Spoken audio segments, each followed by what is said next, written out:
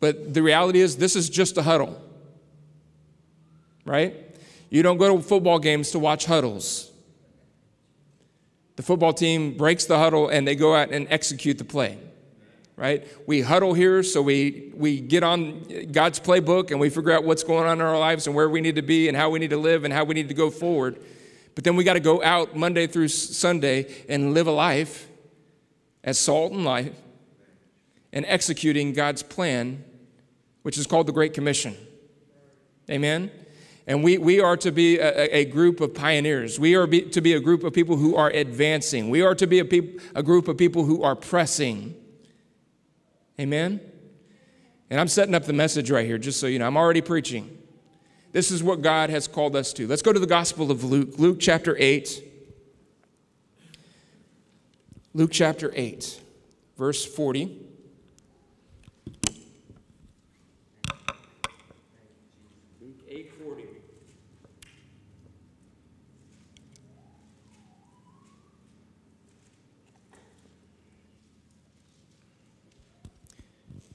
You know what the enemy wants to do? He doesn't mind if we come into the church and settle in. He wouldn't mind you sitting on the church pews and getting domesticated, which is what most Christians do. Famous lines. You remember Mick from Rocky? The old man, his old trainer? He looked Rocky in the eye during the middle of one of his fights and he said, Rocky, one of the worst things that could happen to you done happened. You got domesticated.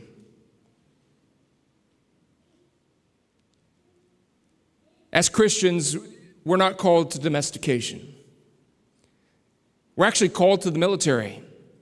In fact, before we go to Luke chapter 8, just put your finger there.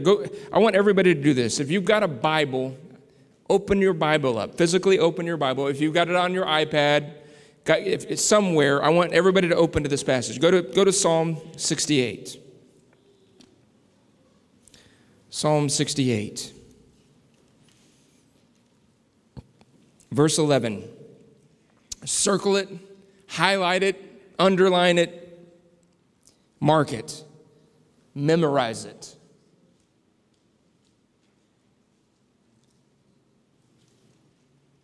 This is going to be a theme verse for us going into 2024. Let this verse be written over Return Church for the year 2024.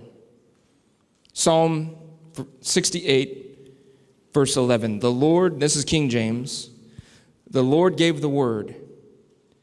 Great was the company of those that published it. God's given us his word. Right? It says, great is the company or the army of those who broadcast it, proclaim it. God's intention for us, his church, is that we would be preachers of this good news about Jesus Christ. If you have any question about God's intention for your life, that's a big part of it right there. That we would be a part of an army that is publishing the good news about Jesus Christ. That we would be part of a company that is declaring the word of the Lord. Amen? Psalm 68, verse 11. Highlight it, underscore it, circle it, mark it some way. Put it on a note card. Put it on your refrigerator door. Get it in your spirit. Amen? And I want you to move from a sheep mentality, bah, feed me, feed me, feed me, to a soldier mentality. Remember the song we used to sing in Sunday school? I'm in the Lord's army. Yes, sir. I'm in the Lord's army. Yes, sir.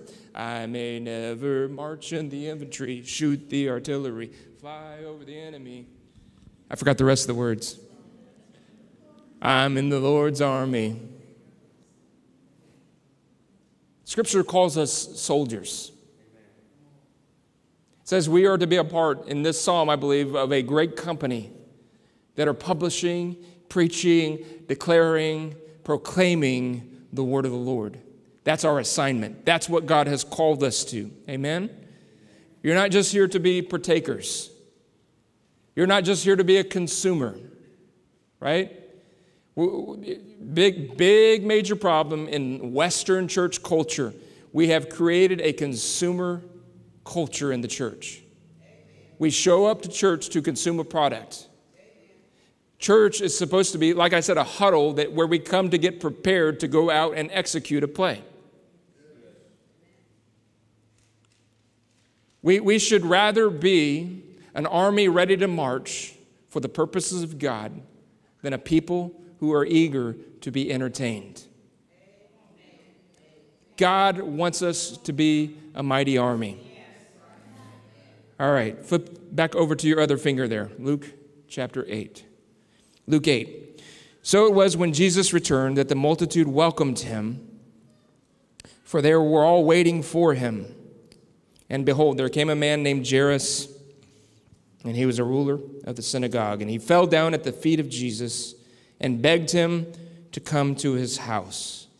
For he had an only daughter, about 12 years old, and she was dying. But as he went, the multitudes thronged him. Now a woman having a flow of blood for 12 years, who had spent all of her livelihood on physicians and could not be healed by any, came from behind and touched the border of his garment, and immediately her flow of blood stopped. And Jesus said, "Who touched me?" When all denied it, Peter and those with him said, "Master, the multitudes throng and press you, and you say, 'Who touched me?'" But Jesus said, "Somebody touched me, for I perceived the power going out from me." Now when the woman saw that she was not hidden, she came trembling and fell down before him. And she declared to him in the presence of all of the people the reason she had touched him and how she was immediately healed. And Jesus says to her, "Daughter, be of good cheer, for your faith has made you well. Go in peace." It's a picture. This is often what happened whenever Jesus would show up. There would be a throng of people. And the wording of our text, if you look in the 45th verse, it says, the multitudes thronged and pressed Jesus. It's a picture of kingdom activity. There's actually a great sermon preached by Charles Spurgeon on this. He preached a sermon called Holy Violence out of this text. There was violence. There was a throng of people pressing. There was tumult. There was striving. There was pressing. They were thronging Jesus. They were doing everything that they could to get to him. And probably many people touched Jesus in that moment. I think that many people were pressing up against him. Many people brushed up against him. Many people probably laid a hand on his shoulder or touched him in some form or fashion, rubbing up against him in this pressing, in this crowded, and that's what it was, a crowding in around Jesus. Many actually touched Jesus, but when this woman touched Jesus, something different transpired. The Bible says that power or virtue left his body. Jesus felt that, he sensed that, and this woman was immediately healed of her condition. She had an issue of blood. Many would believe that it was either one of two things, either that she could not stop bleeding. What's the medical terminology of that again? Hemorrhage, she was hemorrhaging, or that it was some kind of a dysfunction in her body regarding her menstrual cycle. But whatever the case might be, this thing had been going on in this woman's body for many years. She, the Bible says, spent all of her livelihood, everything that she had given, seeing physicians, trying to get fixed and healed from this condition in her physical body. Nothing had worked. But the moment that she touched the hem of Jesus' garment, her life was changed and transformed forever. It's a picture of us coming into the kingdom of God. There is, in coming to the kingdom of God, a pressing that has to transpire. We must press to enter into God's kingdom. That's one of the things as a pastor in 2023 that disturbs me is the lackadaisical spirit, the sedentary spirit that has settled in over Christians. There is no pressing. There is no striving. There's no pressing for the prize of the mark of the high calling of God in Christ Jesus. Not much of it anyways in the Christian church today. We have settled back into cultural norms. We've embraced lifestyles that contradict Scripture. We're living lives that are passive, that are half-hearted. Our attitudes towards church attendance, towards worship, towards studying the Scripture, towards praying. We are lackadaisical, and we have lost the press. Jesus talking about the kingdom, this is one of the marks of the kingdom. In Matthew chapter 11, verse 12, he says, "From the days of John the Baptist until now, the kingdom of heaven suffers violence, and the violent take it by force." What an unusual statement. From the time I first heard this as a believer, this statement from Jesus just stood out to me. What does Jesus mean? The kingdom of heaven suffers violence, and the violent take it by force. Let's look into, I want to read the Amplified of the same version. It says, "From the days of John the Baptist until the present time," and these are the words of Jesus, "the kingdom of heaven has endured a violent assault, and violent men seize it by force. As a precious prize, a share in the heavenly kingdom is sought with most ardent zeal and intense exertion."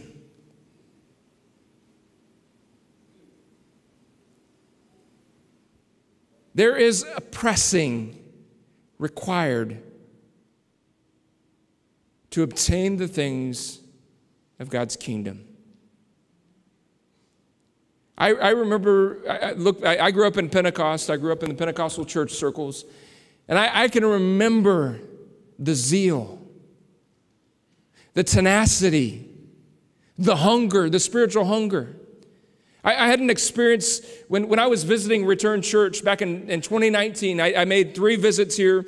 We were considering the move. We were praying to see, is this God's will for the Hayes family to move to southern Indiana and be a part of this church? We were praying through that. And I made my 3rd visit. I was alone. It was my wedding anniversary, and I came to Return on my wedding anniversary without my wife. And I remember a lot of times when I would come in, I would stay over at the Manigee's home. And I remember we came in here on a Sunday morning, and the normal worship leaders weren't leading worship that Sunday. It was Shannon and Jessica.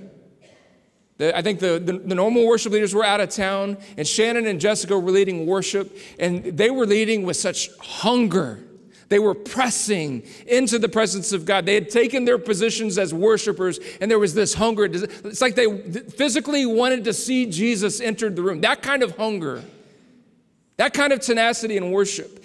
And it was reciprocating. The people sitting on the pews, you guys, and those that were here that day, they were reciprocating that hunger. There was a reciprocal, it was drawing hunger. And when I went to the restaurant, we had lunch with Stephen and Rebecca that Sunday, and I sat there at the lunch table and I said, it's a done deal. We are coming. We're coming to Return. We just got to figure out all the details now. What was it that drew us? There was a hunger in this house, a desiring of God's presence, desiring to see His kingdom manifest on planet Earth. During that worship experience that was so powerful to me, because listen, we've traveled to hundreds and hundreds of churches in our lifetime, and that is rare to find today in American church culture. We need to be zealous for the house of God. We need to desire the things of the kingdom of God. There needs to be a hunger, a spiritual hunger. Listen, if you don't crave food during the day, it's a sign that you are physically sick. And if we are not craving, if there is not a burning on the inside of us, that hunger pain spiritually on the inside of us, that's a sign that we are not, something is wrong spiritually. We are not spiritually healthy if we are not experiencing that kind of spiritual hunger. There ought to be a desire to see the things of the kingdom coming to pass, to see the purposes of God manifesting in our life, to experience God's kingdom come to planet Earth. And that does not happen without that kind of desire. It doesn't come to this earth without pressing, because there is violent opposition against the things of God's kingdom coming. Somebody said it this way: you will not beat a full-time devil being a part-time Christian. Satan and all of the demonic forces are coming against the purposes of God with everything that they can muster. And we think lackadaisical Christianity is going to get us to the prize. Listen, I'm just here to tell you this morning, there are certain things in God's kingdom that you will not experience. They will pass you by. Jesus will visit your village, and unless you press through the throng, unless you press through the crowd and lay hold of the garment of Jesus, there are some things that you will miss out on. Without getting down, the old folks in the churches that I grew up used to talk about getting a hold of the horns of the altar, getting a hold of the hem of his garment, getting a hold of Jesus, tarrying until they had gotten a breakthrough in their spirit, waiting and pressing and hungering for the things of God. I'm going to tell you, church, without some of that, you are going to miss out on the purposes of God. If there is not a hunger in your spirit, you need to check. God's kingdom doesn't come without a fight. Listen to the words, going back to that verse in the Amplified. The kingdom of heaven has endured violent assault. This kingdom is under a violent assault. That's why every time in any situation where you try to mention the name of Jesus in a public forum, it is shut down. It is squelched. There is a rage and an anger, and I ain't mad at them. Those people that are, whether it be people on the news or people in society that I encounter and I see this spirit on, I don't get mad at them, because our warfare is not in the natural realm. That newscaster, that whoever it is, community leader that is bringing that opposition, really, there is a spirit behind them, and that's where the real warfare is at. That's why what I was talking about earlier, our worship, that's why it's important. Because our warfare, our worship is warfare, and the Bible says in Psalm 149 that our praise executes vengeance upon the heathen. It's not talking about people when that word heathen there. It's literally demonic forces. It's the demonic realms. Our praise moves things. Our prayer moves things in spiritual realms, and we have to understand that. We have to understand that.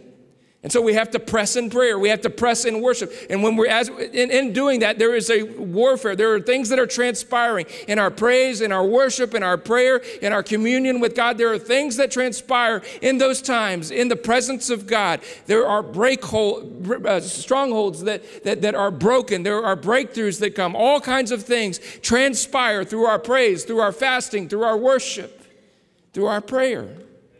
We have to understand that. So we're a part of a kingdom that is at war. The king, Jesus in this passage is telling us this. The kingdom of heaven suffers violence, and the violent take it by force. It's a statement that we are at war. And again, people are not the enemy. We have to understand that. But we are a part of a kingdom that is at war. It's the kingdom of light. And our opposition is the kingdom of darkness, spiritual principalities and powers that are resisting and opposing and assaulting, as it says in the Amplified Version. They're assaulting God's kingdom. Violent assault. We have to understand that we are a part of a kingdom that's at war, and there's a fight. Jesus in John chapter 15, verse 18, he says, if the world hates you, how many realizes the world hates us? There is an utter disdain for everything that is Christ-like. As Christ followers, we are hated and we are disdained. Right? If the world hates you, Jesus said, you know that it hated me before it hated you. And if you were of the world will love its own. Yet because you are not of the world, because I chose you out of the world, therefore the world hates you. The world hates anything that is of Christ. Why? Because there is literally a spirit of Antichrist moving against the church. We live in conflict because here's the reality. If we are kingdom people, we are in contradiction to what this world values. Those that are of the kingdom of light, our belief system, our values, our lifestyles, everything that we accept, everything that we receive, everything that we strive to live out is in contradiction to what the world believes. Right? Views on sexuality, views on life, views on morality. We go down a long, long list. The world opposes. The world, we are in the Western culture, in America today, we are in a position where if we stand with Christian values, you say that I'm going to be a virgin until the day that I get married, you are going to be radically ridiculed and mocked. Because we live in a Western culture that calls good evil and evil good. It calls light darkness and darkness light. It calls the sweet things of God bitter and the bitter things of this world sweet. We are a walking contradiction as the children of light. God has called us. He has translated us out of the kingdom of darkness, Peter said, into the kingdom of light. And so we are a holy people. We are a peculiar people. That doesn't mean weird. It means that we are set apart and unique, marked by the purposes of God. We are a nation. We are a chosen people. And we are a walking contradiction to everything that this world values, loves, aspires to, and esteems. So we have to understand that. And it takes pressing because there's opposition to really live that out. In Luke, this same verse, Matthew 11:12, where Jesus said, the kingdom of heaven suffers violence, and the violent take it by force. Luke records it in his gospel, and look at the way that he says it. It's in Luke 16:16. He says, the law and prophets were until John. Since that time, the kingdom of God has been preached, and everyone is pressing into it. So we have to press. What did the writer in Philippians say? He said, I have all these accolades, right? Pharisee of Pharisees, of the tribe of Benjamin, lists his pedigree, and he says, I've piled that on the pile of dung and counted it as nothing, that I might know the excellency that is in Christ. And this is what I do. I press towards the high calling of God that is in Christ Jesus. I press towards the mark that God has set. Right? There's pressing. There's pressing. In other words, it takes more to be a Christian than sitting on a pew. Somebody said just because you're in a garage doesn't make you a car. And just because you come to church doesn't make you a Christian. Right? God is working in us, both to will and to do of his good pleasure. And we are working out our salvation with fear and trembling. It takes pressing. It takes persevering. It takes overcoming. If we're going to experience the things of the kingdom of God, that's what it's going to take. One way we could translate this verse, and I think it's Phillips, J.B. Phillips that did this. He said, the kingdom of heaven is forcefully advanced, and violent men are forcing their way into it. That gives us a picture. You want to see what the kingdom of God looks like? It looks like a woman dealing with an issue in her physical body, pressing through a throng, pressing through a crowd, and getting a hold of the hem of Jesus. This story is in the scriptures as a picture, as an analogy to us, to see what it sometimes takes for us to obtain the things of the kingdom of God. We've got to press through some things. We've got to press through the crowd. When all this thing's going on around, we've got to press through, and we ourselves have to lay hold of the garment of Jesus. Right? So let's bring this to some practical application. What does that mean? It means that we as Christians are here for more than T-shirts with slogans and wristbands that say, "What would Jesus do?" and fish bumper stickers. And everybody ever been cut off by somebody with a fish bumper sticker that also gave you the middle finger salute?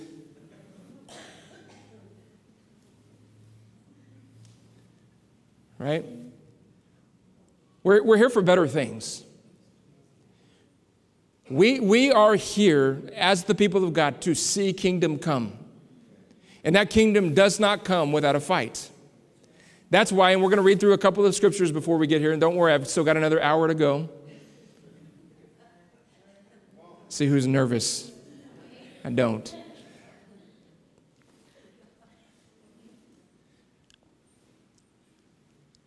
The scripture indicates that we're part of an army, here with the purpose of advancing a kingdom. Amen? The word in the scripture is occupy. I want to look at the verse here in just a second. It says, occupy until I come. It's a military term, and it doesn't mean occupy a seat on a pew. It's not the same, like some of you occupy your lazy boy when you get home from work. That's not what we mean when we say occupy. This is actually a military term. A military goes into a nation. Great example. We went into Iraq. What do? We went over there, same thing we did with Afghanistan, and sadly we left that and left a big mess.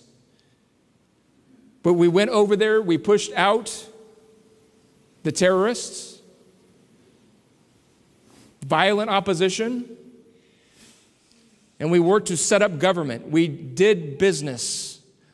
Our military was there doing business on behalf of the American people.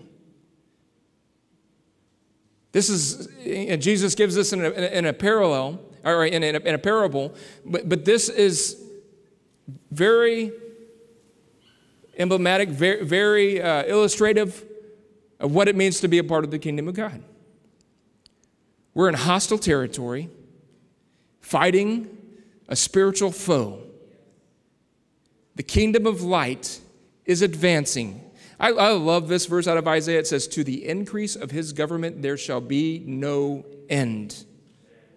I tell you what, there's a video I'm going to bring next Sunday and play for you, and it shows the expansion of the church through the last 2,000 years. And the advancement of God's kingdom, if you see it in this graphic, it is absolutely incredible. So I don't believe that we're here to be the devil's punching bag until Jesus comes back. I don't think we're here just to complain about what the government's doing until Jesus comes back. I don't think we're here to make statements like it's bad, it's going to get worse. We're here on an assignment from God, not to complain about what's going on around us, but to actively engage human beings with the gospel so that the kingdom of Christ can come to their hearts and the kingdom of light can be expanded in planet Earth. That's why we're here. When I talk about conflict, I'm not talking about a military conquest. I'm not talking about political advancement. I'm talking about the proclamation of the gospel of Jesus Christ. I'm talking about us as believers bringing kingdom heaven to earth. That's why we're here. So in this parable in Luke chapter 19, verse 11, this is what it says. It says, they heard these things, and he spoke another parable because he was near Jerusalem and because they thought the kingdom of God would appear immediately. Again, they were looking for military conquest. And so they missed the kingdom of God. So Jesus gives this analogy. In verse 12, he says, therefore, Jesus says to them, a certain nobleman went into a far country to receive for himself a kingdom and to return. How many of you know that's what Jesus has done? He came for a kingdom, and he's going to come back for it. That's the parallel here. Verse 13, so he called 10 of his servants, delivered to them 10 minas, and said to them, do business until I come. Occupy, in some translations. It's literally a military term. To go, like, for example, the United States Army going and doing business in Afghanistan, in Iraq for the American people. Go and take care of business. So this is a parable that explains our purpose as the church. Jesus came for a kingdom. He's going to return for that. And if you go, I encourage you, go home and read the rest of the parable. We're going to give an account. He's entrusted us as stewards. He's given us the minas. He's going to come back and see what we've done with it. Were we faithful stewards? Did we advance his kingdom purpose in the earth, or did we sit on it and squander it? Another parallel said they dug a hole and buried it because they were afraid of what was going to happen when the master would come back. Jesus is calling us to take this kingdom that we've been made stewards of and advance it throughout all of the earth. That's what the Great Commission essentially is all about. Let me give you an analogy. Anybody like zoology? Couple, all right. This young lady on the second row. So in zoology, every group of animals is given a name. Do you know that? We have a group of horses that's called the brood. A group of cows is called a herd. A bunch of geese is called a flock. Right? A bunch of snakes, a den. You know what you call a bunch of crows? Murderers. Very good. Very astute. Flamingos. A group of flamingos is called a flamboyant. It's also the same name given to a group of televangelists. A group of buzzards sitting on the high wire waiting for dinner. It's called a committee. I learned this one here recently about ravens. A group of ravens is called an unkind because they do not get along well together. The only time you see ravens gather together is when there's food to be had. Otherwise, they don't get along, so they're called an unkind. But here's the one that I wanted to point you guys to. Do you know what you call a group of rhinos? So before I tell you, let me just explain the way this thing works. You know how much a rhino weighs? Up to 3,000 pounds. Do you know how fast a rhino can run? 30 miles an hour. Do you know how far that a rhino can see? 30 feet. So by the time he sees you running 30 miles an hour and tries to put the brakes on, which usually they don't even bother to do, crash. That's why a group of rhinos, even when they're standing around in a watershed, they are called the crash. Did you know that? And I think that rhinos are a beautiful example of the kingdom of God. Because we are a mighty army, and we've got momentum, and we can't see except for where the Holy Spirit's telling us where to go. Crash. I believe that God's people are a force to be reckoned with, and we don't even know it. I believe that the rhino is a perfect analogy of what the kingdom of God looks like. Get up and get going. Get up and get going. I want to say two more things to you, and we're done. The kingdom of God requires commitment. Being in the army requires commitment. One young Elvis Aaron Presley was enlisted into the United States Army during the Korean War. And he went to check in. He went to the barber, and the barber was there to give him a haircut and said, "Would you like to keep your sideburns?" And he said, "Yes, sir, please." You know what the barber did? He shaved them off and put them in an envelope.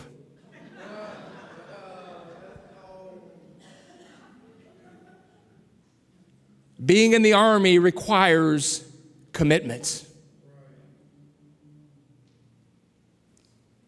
Being in God's kingdom requires commitment. I grew up in San Antonio, Texas, where they train a lot of military folks. Some of the training stations are there. And I remember going to pick people up at the airport, and there would be a line of cadets. They would walk in like they were going to see their buddies and shake the hand with the sergeant, and the sergeant would shout at them, "Get in line!"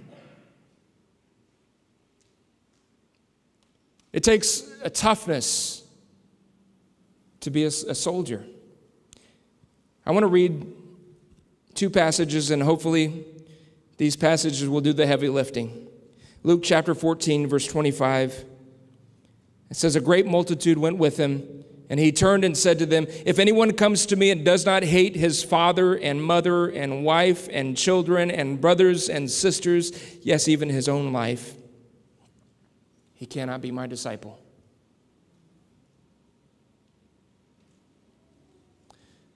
All in loving him and his kingdom.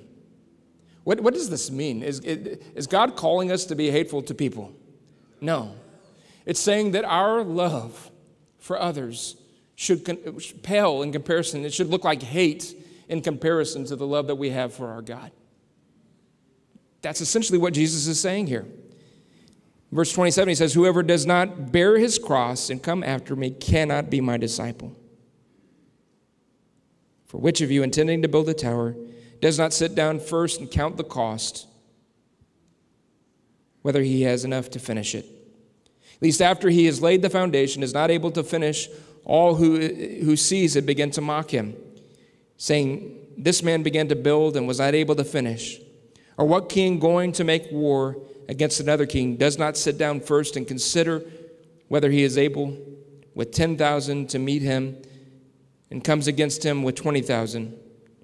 Or else, while the other is still a great way off, he sends a delegation and asks considerations of peace. So likewise, whoever of you does not forsake all cannot be my disciple." The kingdom requires all.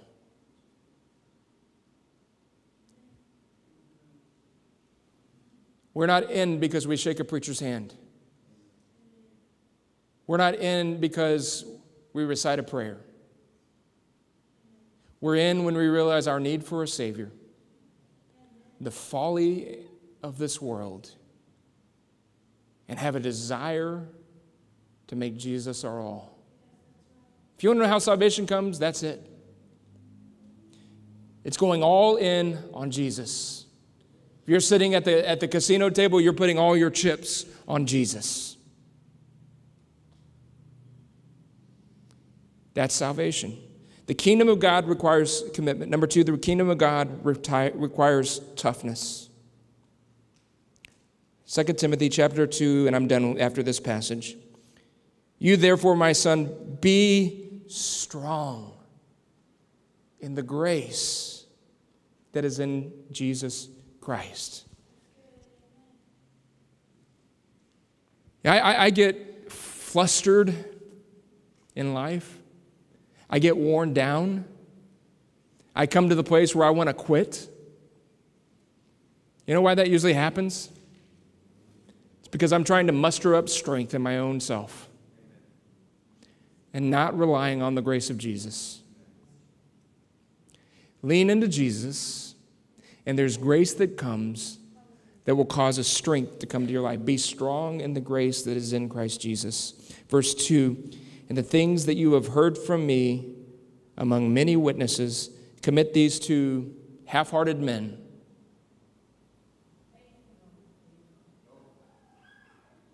faithful men, who will be able to teach others also." Verse 3, "You therefore must endure hardship as a good soldier of Jesus Christ. No one engaged in warfare entangles himself with the affairs of this life, that he may please him who enlisted him as a soldier.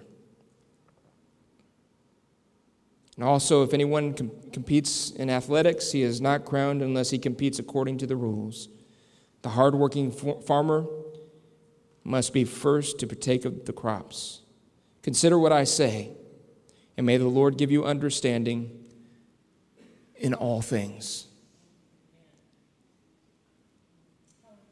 We're called to be soldiers who endure, and in this passage, the statement, don't get entangled with the affairs of this world.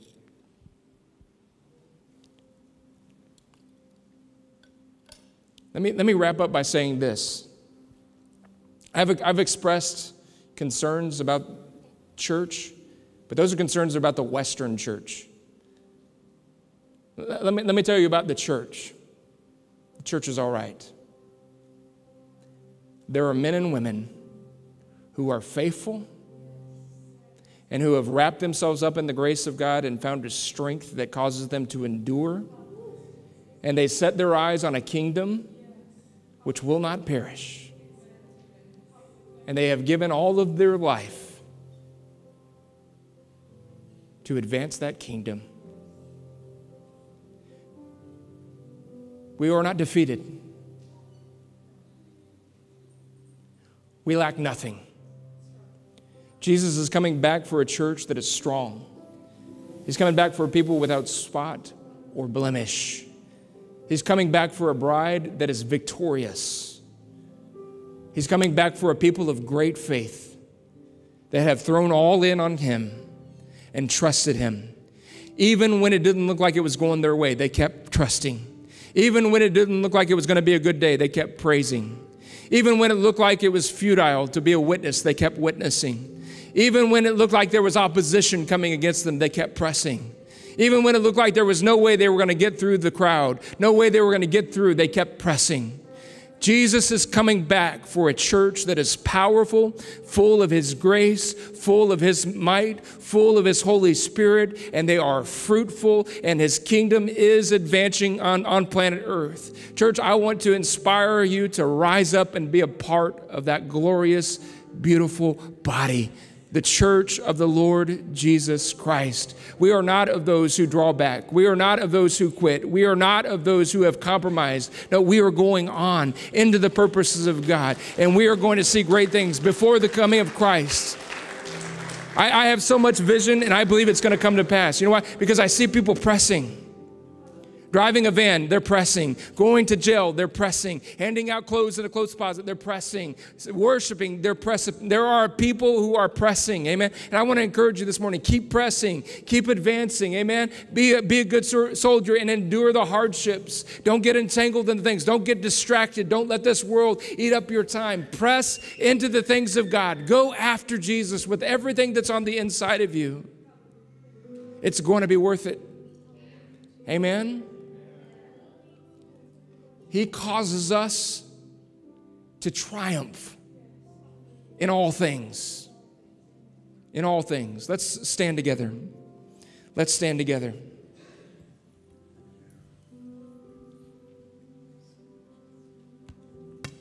Father, right now, in the name of Jesus, I ask for grace. Let a supernatural grace come. Lord, we look to you right now in this moment. Lord, we look to you. And we receive all that you have for us, Lord God.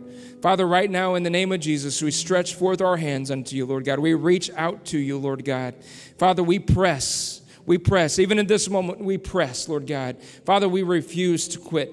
We refuse to relent. We refuse to back down. There are many challenges. There are many things that are coming against us. There's all kinds of situations and circumstances that are amiss in our lives, Lord God. But we continue to trust in you. We continue to do what you've called us to do, Lord God. We will lay hands on the sick. We will lay hands on all of those who are oppressed with demonic spirits, Lord God. We will continue to proclaim the word of the Lord. We will continue to preach. We will continue to pray. We will continue to fast. fast. We will continue to press. We will continue to worship. We will not relent. We will not quit. We're going to be strong in the Lord and the power of his might. We are going to be steadfast and immovable, always abounding in the work of the Lord. Father, I thank you that you cause us to prosper, that everything that we put our hand to will flourish, Lord God, that we're going to bear fruit in every season. Our leaf will not wither, Lord God. You're going to cause us in darkness to be light, Lord, in difficult seasons to persevere. Father, in the name of Jesus,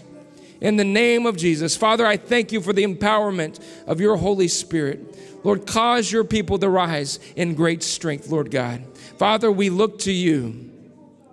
You are the author and the finisher of our faith, Lord God, and we look to you. Father, we commit all that we are to you today in the mighty name of Jesus Christ.